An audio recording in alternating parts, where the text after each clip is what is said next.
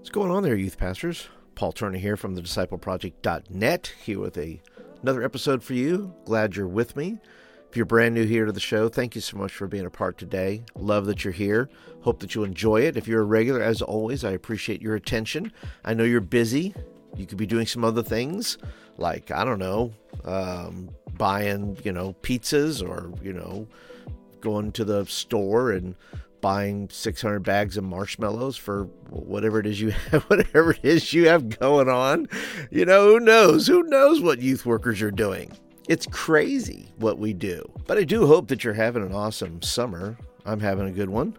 We have a little contest going on with our young people, and they're competing for a limo ride towards the end of the summer out into the town, and we're going to have a good time with that.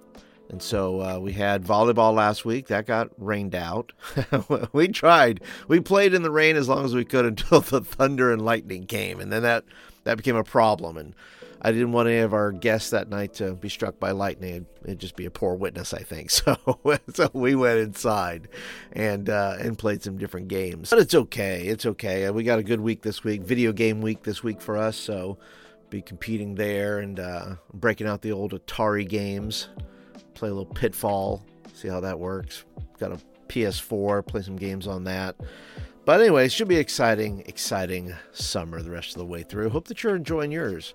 Hope that you're seeing more kids come to Christ. I hope that you're seeing kids grow closer together. I hope that you are seeing growth in yourself, whatever challenges you may be facing, and we all face them. And I know that I'm growing.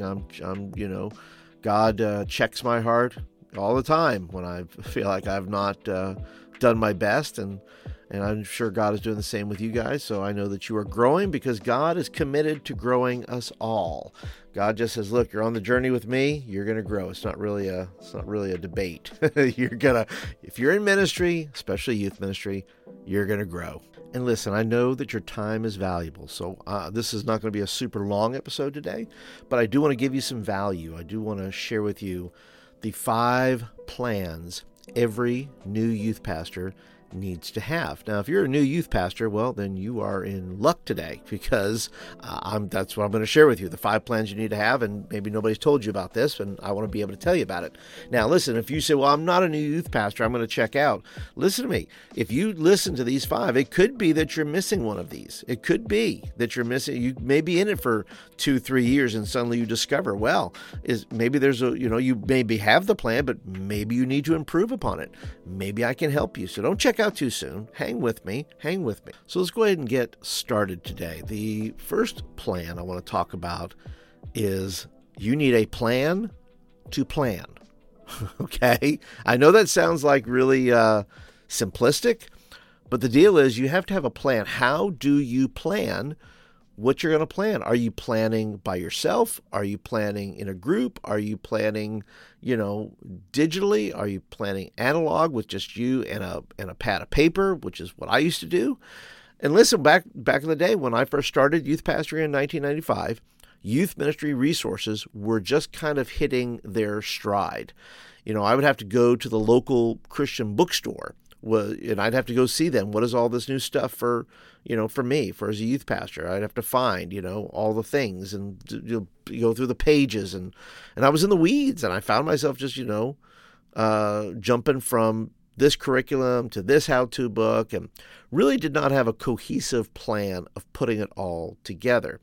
And I want to share with you the 5 plans I really kind of needed at that time, and I really didn't know I needed them all. But I learned over time, and I'm still learning. Been in this thing 30 years, and I'm still learning that I can improve everything. Everything can be improved upon. There's, there are standard things that I do, but even the standard things can use some improvement. So let's talk about the plan to plan. How do you plan what you're planning? What do you use to plan with? And once again, I was the yellow pad of paper guy. I just said, look, I'm going to get my pad of paper, I'm going to sketch it out, and then, I'll type it up and hand it out later. And I'm still a fan of that. I still sit there with a pad of paper in the early stages of planning, and I will take several pages of notes, just kind of writing down ideas, and just saying, okay, I could do this, we could do it this way. But I wish there had been, a journal or a calendar, or something that really taught me how to plan. And about 5 years ago, I created a resource for youth pastors, not just new youth pastors, all youth pastors, called the My Youth Ministry Playbook. And it is a fabulous, if I must say so myself, resource that has articles, it has forms, it has worksheets, it has calendars, it has everything I believe a youth worker needs to plan a successful youth ministry. It's got all the little things in there. It's a planner that actually teaches you how to plan. And I wish I would have had one. And that's why I really created it. I created it for myself. And as a byproduct, I get to say, hey, look, I have this thing. I would love for you to, check it out. But more and more, I have come to believe that whether you're a longtime veteran youth worker or you're brand new to this thing called youth ministry, it is my belief that a disorganized youth ministry, a slapped together youth ministry, has zero chance of success. A disorganized youth ministry, if your youth ministry is in disorganization where people don't know what's going on, they don't know what's planned, the plans that are made are shoddy, all that's not going to go well. It's just not going to go well down for you in the future, because it's going to frustrate students to no end. They're going to be like, what is going on every week? Why are we in such confusion? And kids know, teenagers know when things are not flowing properly. They have a sense that, it's kind of like when they know their substitute teacher is out of control. They've got the substitute teacher on the ropes, and they know when it's disorganized, and they will communicate either verbally, or they'll just communicate with their feet and not show up anymore. And it's not going to go well with them. It's not going to go well with parents, because parents have to know what's going on. It has to be organized. Those emails have to be sent. Those phone calls have to be made. The texts have to be sent. Whatever that is, parents want their stuff in a row. They want to make sure that, hey, listen, this thing's going to happen from 7 to 8, and the kids are going to be back by 6 o'clock, and all the little nuances of an event or things says, hey, when is all this happening? And I remember as a young youth worker, I did not have all those facts down. I just thought, well, I'll just kind of wing it. And winging it, to be honest with you, only gets you so far. And the third person that's not going to be happy at all, that once the students aren't happy and once the parents aren't happy, your own team, if you have a team of people, they're not going to be happy, because they need to know what they're doing, what their responsibilities are. They have to know what time they're showing up.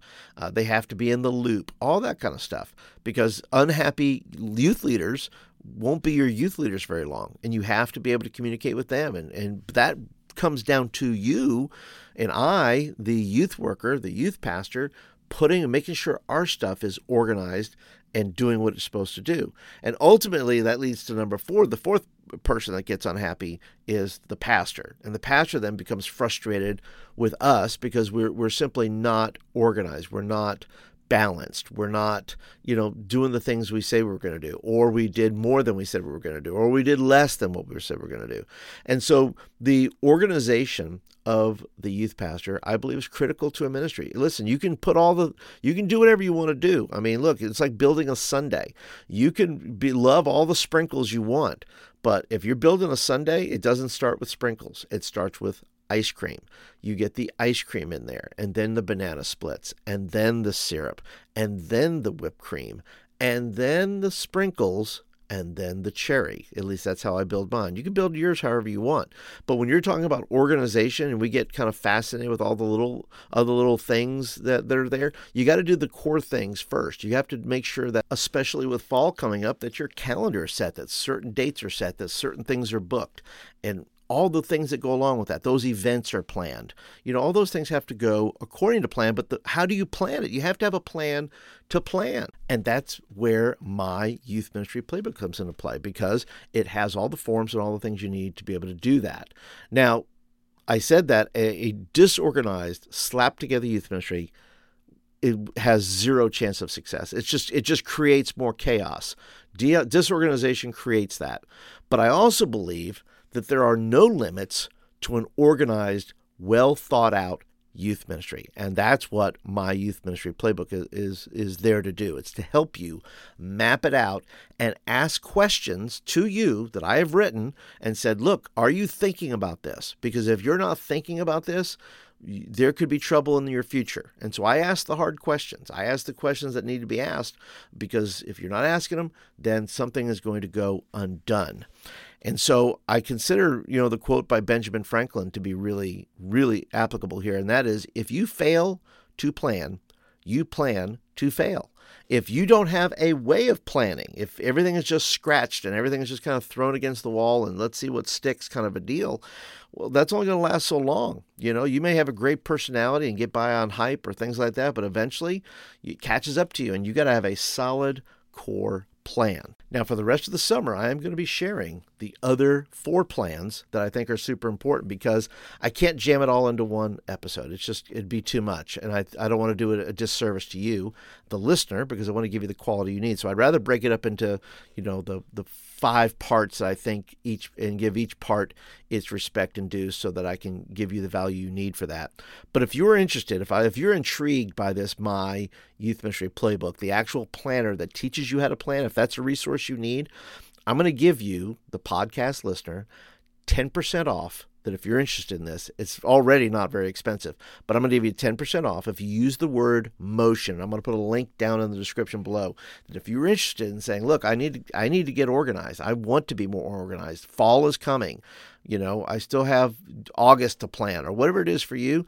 Listen, this is going to help you do that. I can't emphasize that enough. And you're going to make people happier. You're going to make yourself happier. You're going to make your students happy. You're going to make parents happy, and you're going to make your pastor happy if you stay organized. So if this is something of interest to you, I'm going to put a link down in the show notes. When you check out, you just use the word motion and you will get your 10%. And that is it for today, guys. Thank you so much for listening today. Appreciate your attention. And listen, everything I share with you guys, I share out of love and I share out of experience, because I've been there. I've been, discouraged and upset and banged my head against the wall, ultimately because it was my own fault, because I wasn't organized and I wasn't disciplined enough to do the things that I wanted to do. And so I capped myself. I put a limit on what my youth ministry could be because of my own disorganization.